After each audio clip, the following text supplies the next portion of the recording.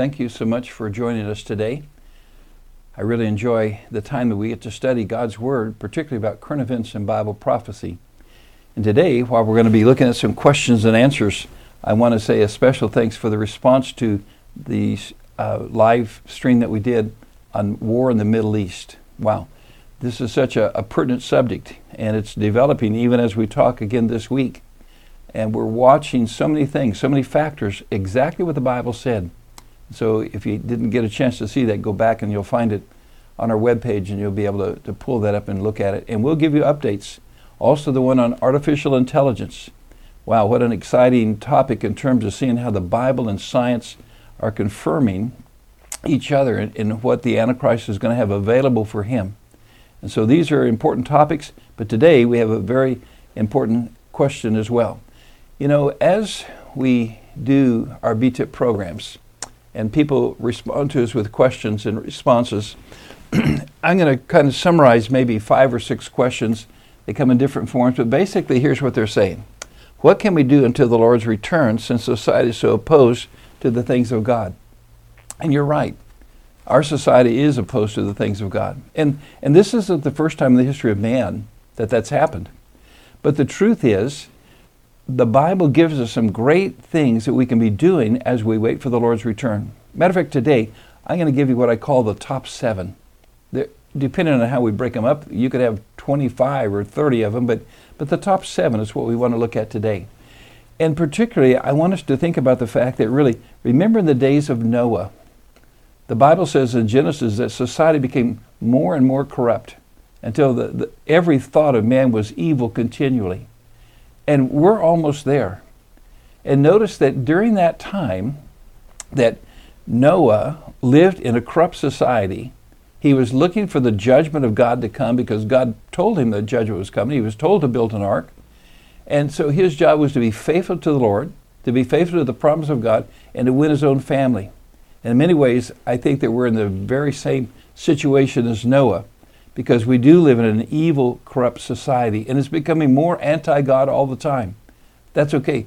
The Word of God and the promise of God and the presence of God in our life, it gives us a way to live faithfully in these last days, and so that's what we want to address. So what are some of the things that we could specifically do? Well, here's one that I think is really important.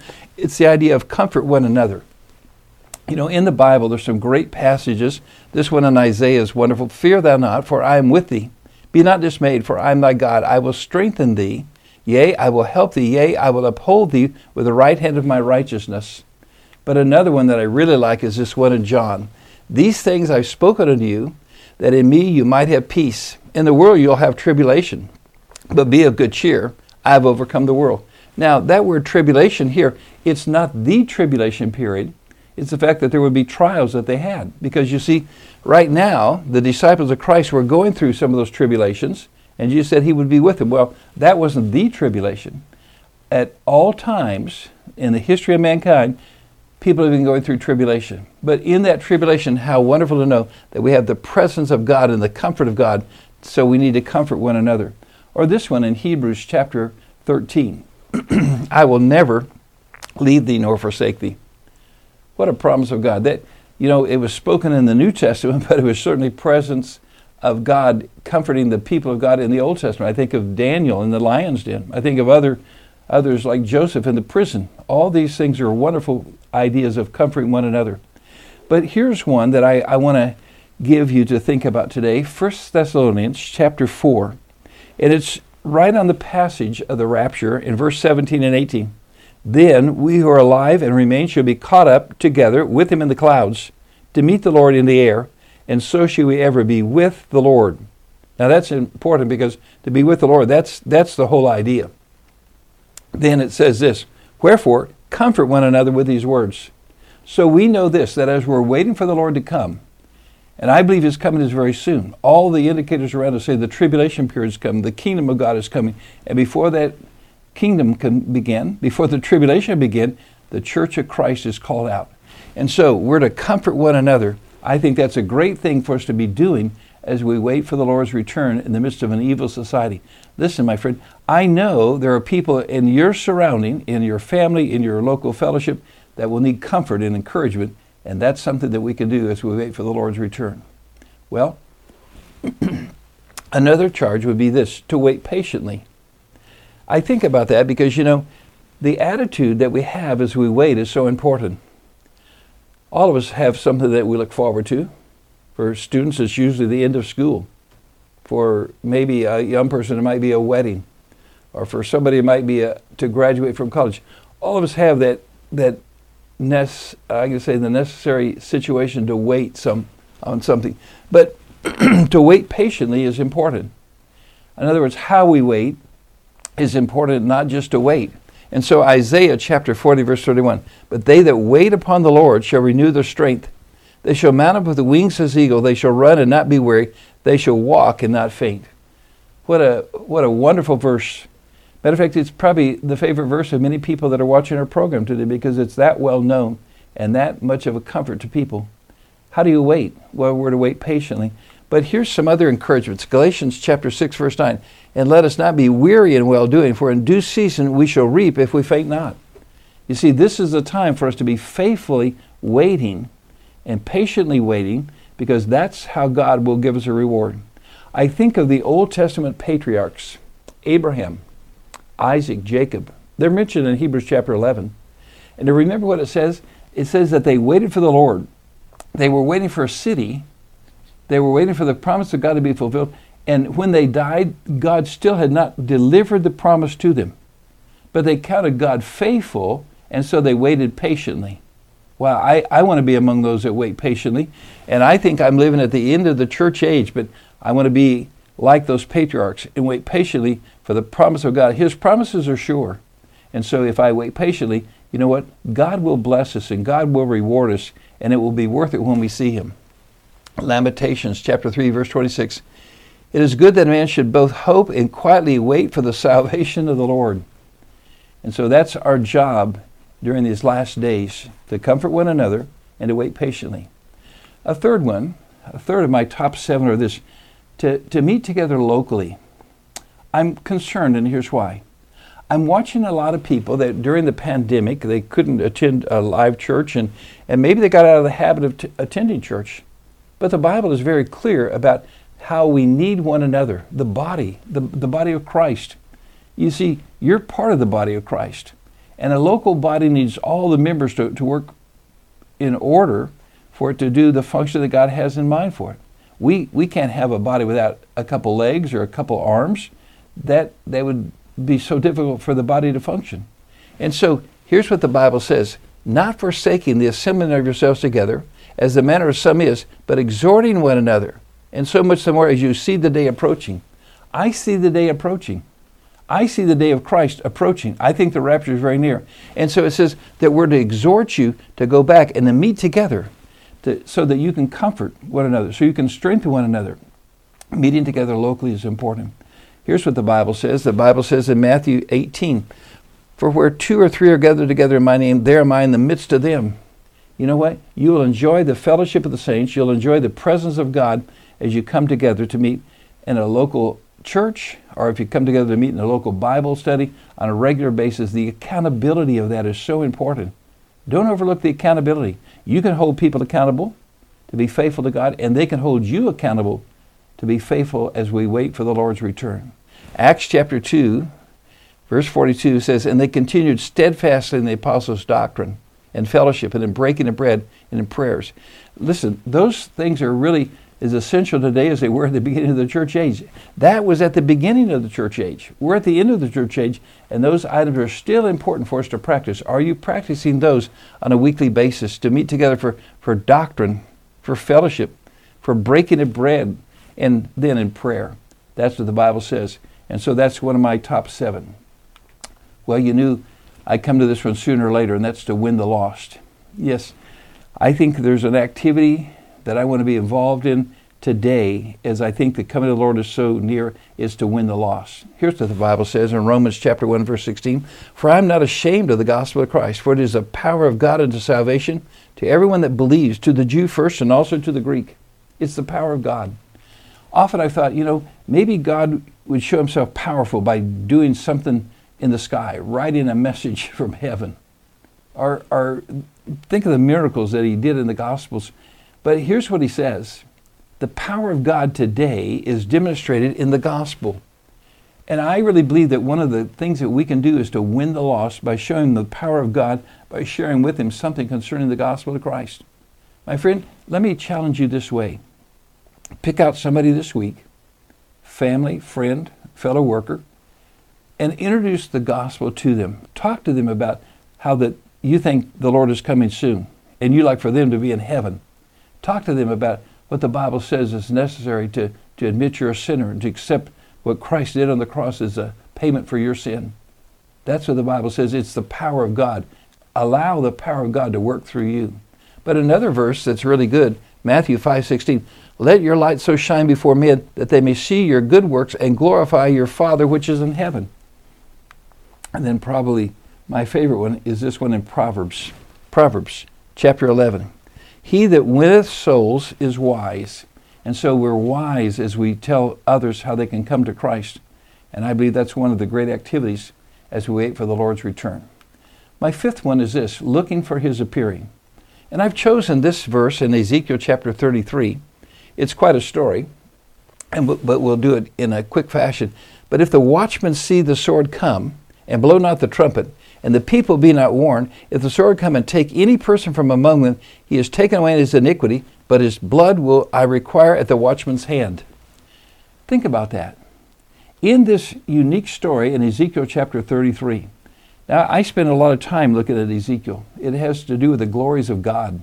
It has to do with the plan of God. And I think of how many times we looked at Ezekiel 38 and 39, and even 36, and Israel coming into the land again.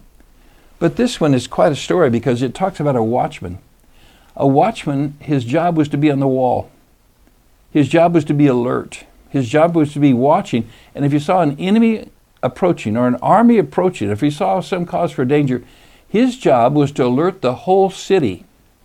You see, that's why he stood on the wall. So he had a good outlook. He had the clearest, he had the best outlook, and he could warn them. Now, if he didn't warn the people, then if somebody died, if an army came and surrounded the city and took captives and destroyed them, then the watchman was responsible for that. Why? Maybe he was sleeping. Maybe he was inactive. Maybe he just said, I don't want to disrupt them. But the job of the watchman was to interrupt people from their leisure. And so he would come and he would blow the shofar. He would sound the alarm. And if he sounded the alarm and then people didn't respond, then God said, no, it's the people who didn't respond. It's their fault. But the job of the watchman was to sound the alarm. I believe I'm one of those watchmen. I think you're one of those watchmen if you know the Lord. And never has there been a time when we need to be sounding the alarm any more radical than right now. And so please take that opportunity to do what God says. Look for his appearing. Warn those who haven't come to Christ. The Bible says this, the Lord is not slack concerning his promise, as some men count slackness, but he's long-suffering toward us, not willing that any should perish, but that all should come to repentance. I like that verse. Isn't it wonderful? God is long-suffering. And that's why he continues to extend this age of grace. But in the meantime, we're still to be warning people that judgment is coming. I know there are people that say, well, you're a radical, you're a fanatic on the coming of the Lord. I guess if that's a fanatic, I want to be a fanatic. Because you see, I want to be looking for the Lord's appearing. I think that's something that we can do biblically that will please God as we wait for his return. And then the sixth one, I've decided to put this one as its own. It's loving his appearing. You see, it's one thing for people to be looking for his appearing. It's another thing for people to know that he's coming. But it's another thing altogether to love his appearing. And so look at this verse in 2 Timothy chapter 4. Henceforth there is laid up for me a crown of righteousness, which the Lord the righteous judge shall give me at that day. And not to me only, but unto all them also who love his appearing. I think there's a lot of people that know his appearing is coming. I think there's a lot of people that say the promise of God in the Bible is that he will appear. But you know what? I don't see very many people that really love his appearing.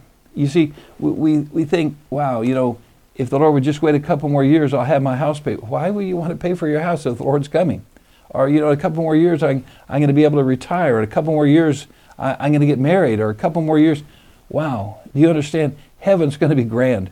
all your desires, all your dreams are going to be fulfilled totally when we see Christ. That's how incredible He is. And so the Bible says that we're not just to be looking for His appearing, but we're to be loving His appearing. Let me ask you this. Do you love His appearing? Revelation chapter 3, verse 11. Behold, I come quickly. Hold fast which thou hast. Let no man take thy crown. You see, there's a crown given to those that love His appearing. Don't lose that crown. You know, I used to think that this would be the easiest crown to get. I changed my mind. No, I think in this day and age, we're so sidetracked with so many things, whether it's the evil of society or the cares and responsibility of this world, or maybe just trying to get ahead. I don't know that we really love His appearing. We know He's coming, but really, do we love His appearing? Then here's another verse for us to think about. Revelation chapter 22, verse 12. And behold, I come quickly, and my reward is with me to give every man according as his work shall be. And you see, one of the works that we can do to please God is to be loving His appearing. And then my final one of the big 7 is this: to purify yourself. You know, it's not an easy process because we live in an evil, corrupt world. But the need to be holy is important today as it's ever been. Here's what the Bible says, 1 Peter chapter 1, verse 7, that the trial of your faith, being much more precious than of gold that perish, though it be tried with fire, might be found unto the praise and honor and glory at the appearing of Jesus Christ. And so it brings together purifying ourselves with the appearing of Jesus. So I know it's related, and I think this is one of the great occupations of today. God has given us this time that we can examine our own hearts, our own minds, our own motives. In Corinthians chapter 3, it talks about the fact that it's the motive, not just the work we do, but the motive of why we do the work. Or look at this one in Ephesians chapter 4.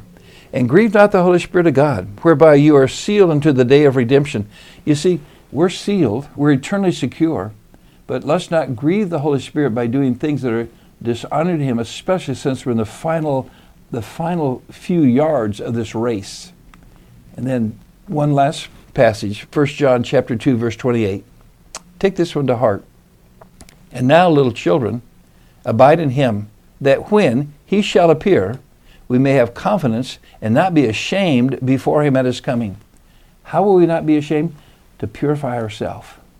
And so these are great things that we can do as we wait for the Lord's return. They're very practical. They challenge us day by day. They challenge those that we come in contact with. They challenge our motive, our heart, as well as our works. And then I want to end with the same question that we end every program with. Are you ready? You see, I believe the Lord's coming soon. And yet, I may be talking to someone today, and you've never received Christ as your Savior. Do you understand that in order to be ready for the Lord to come, in order to be comforted by the thought that He's coming soon, you must deal with God on a personal basis. The Bible says this, that all have sinned. So my friend, you're a sinner. I'm a sinner. There came a day when every person in heaven had to realize, you know what? I'm short of the glory of God. I've sinned. One sin is enough to offend a holy God. A sinful nature is enough to offend a holy God. The Bible says we're all sinners. We're all short of the glory of God, the standard that God set. So admit that you're a sinner. The second thing is to acknowledge what Christ has done. Christ left heaven, the God of heaven. Jesus Christ is God in the flesh. He came a man so that He could die. He came a man so He could go to the cross, shed His blood. He could bear my sin. He became my substitute. He became my Redeemer. And so first, admit you're a sinner. Secondly, acknowledge that Christ is the one who died on the cross, not for His sins, He had none, but He died on the cross for your sins. And the third one is to accept Him, to personally say, Lord Jesus, I take your death, your blood shed, your death and resurrection as the substitute for my sin. What a wonderful thing to know that God has promised this. He said this, to all who accept Him, to all who believe Him, He will become their Savior. That great verse, John 3:16, for God so loved the world that God gave His only begotten Son, that was Jesus, that whosoever would believe in Him, they will never perish, but they will have everlasting life. My friend, that eternal life could be yours if you accept Jesus Christ today. Thank you for watching our program. Let's try to practice these 7 things as we wait for the Lord's return, because you know something? The Lord's coming soon. Everything around us indicates that we're living in the last days. Are you ready if He comes today? Father, we thank you. We thank you for the Word of God. It gives us instructions on how to live faithfully in these last days. And Father, thank you for making the gospel so available to us. Father, I pray today, even now, some will say, I do want to receive Christ as my personal Savior. I accept Him as my payment for sin. We pray and ask this in Jesus' name. Amen. If you would like to ask a question of Dr. Lindstedt and or Bible Truth and Prophecy, please email us at the Bible Truth and Prophecy, or BTIP as we call it, email address. That's BibleTipNow@gmail.com. BibleTipnow@gmail.com. We look forward to hearing from you.